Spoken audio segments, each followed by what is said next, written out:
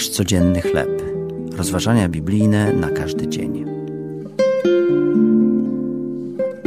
Odwieczny Boży Kościół. Tekst autorstwa Patrycji Rajbon na podstawie listu do Efezjan, rozdział 2, wersety od 14 do 22. Pewnej niedzieli młoda kobieta z 2 dzieci wbiegła do naszego kościoła tuż po zakończeniu niedzielnego nabożeństwa. Czy kościół już się skończył? Zapytała. Witający mężczyzna doradził jej, że w pobliżu znajduje się inna społeczność, w której odbywają się 2 niedzielne nabożeństwa, a to drugie rozpocznie się już za chwilę.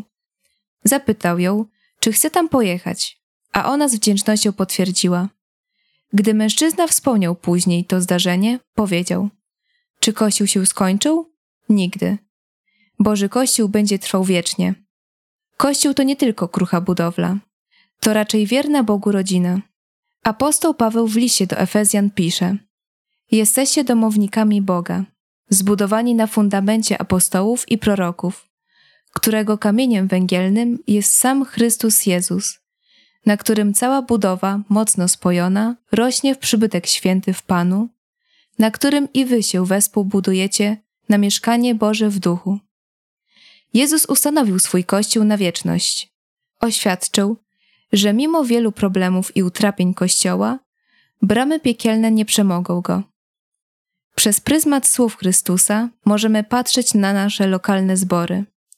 Są one częścią Bożego Kościoła powszechnego, zbudowanego w Chrystusie Jezusie, po wszystkie pokolenia na wieki wieków. Za co jesteś najbardziej wdzięczny w swoim lokalnym zborze? Jak możesz wesprzeć wzrost Bożego Kościoła powszechnego? Drogi Jezu, proszę, spraw, abym jako część Twojego Kościoła wzrastał w Tobie. To były rozważania biblijne na każdy dzień. Nasz codzienny chleb.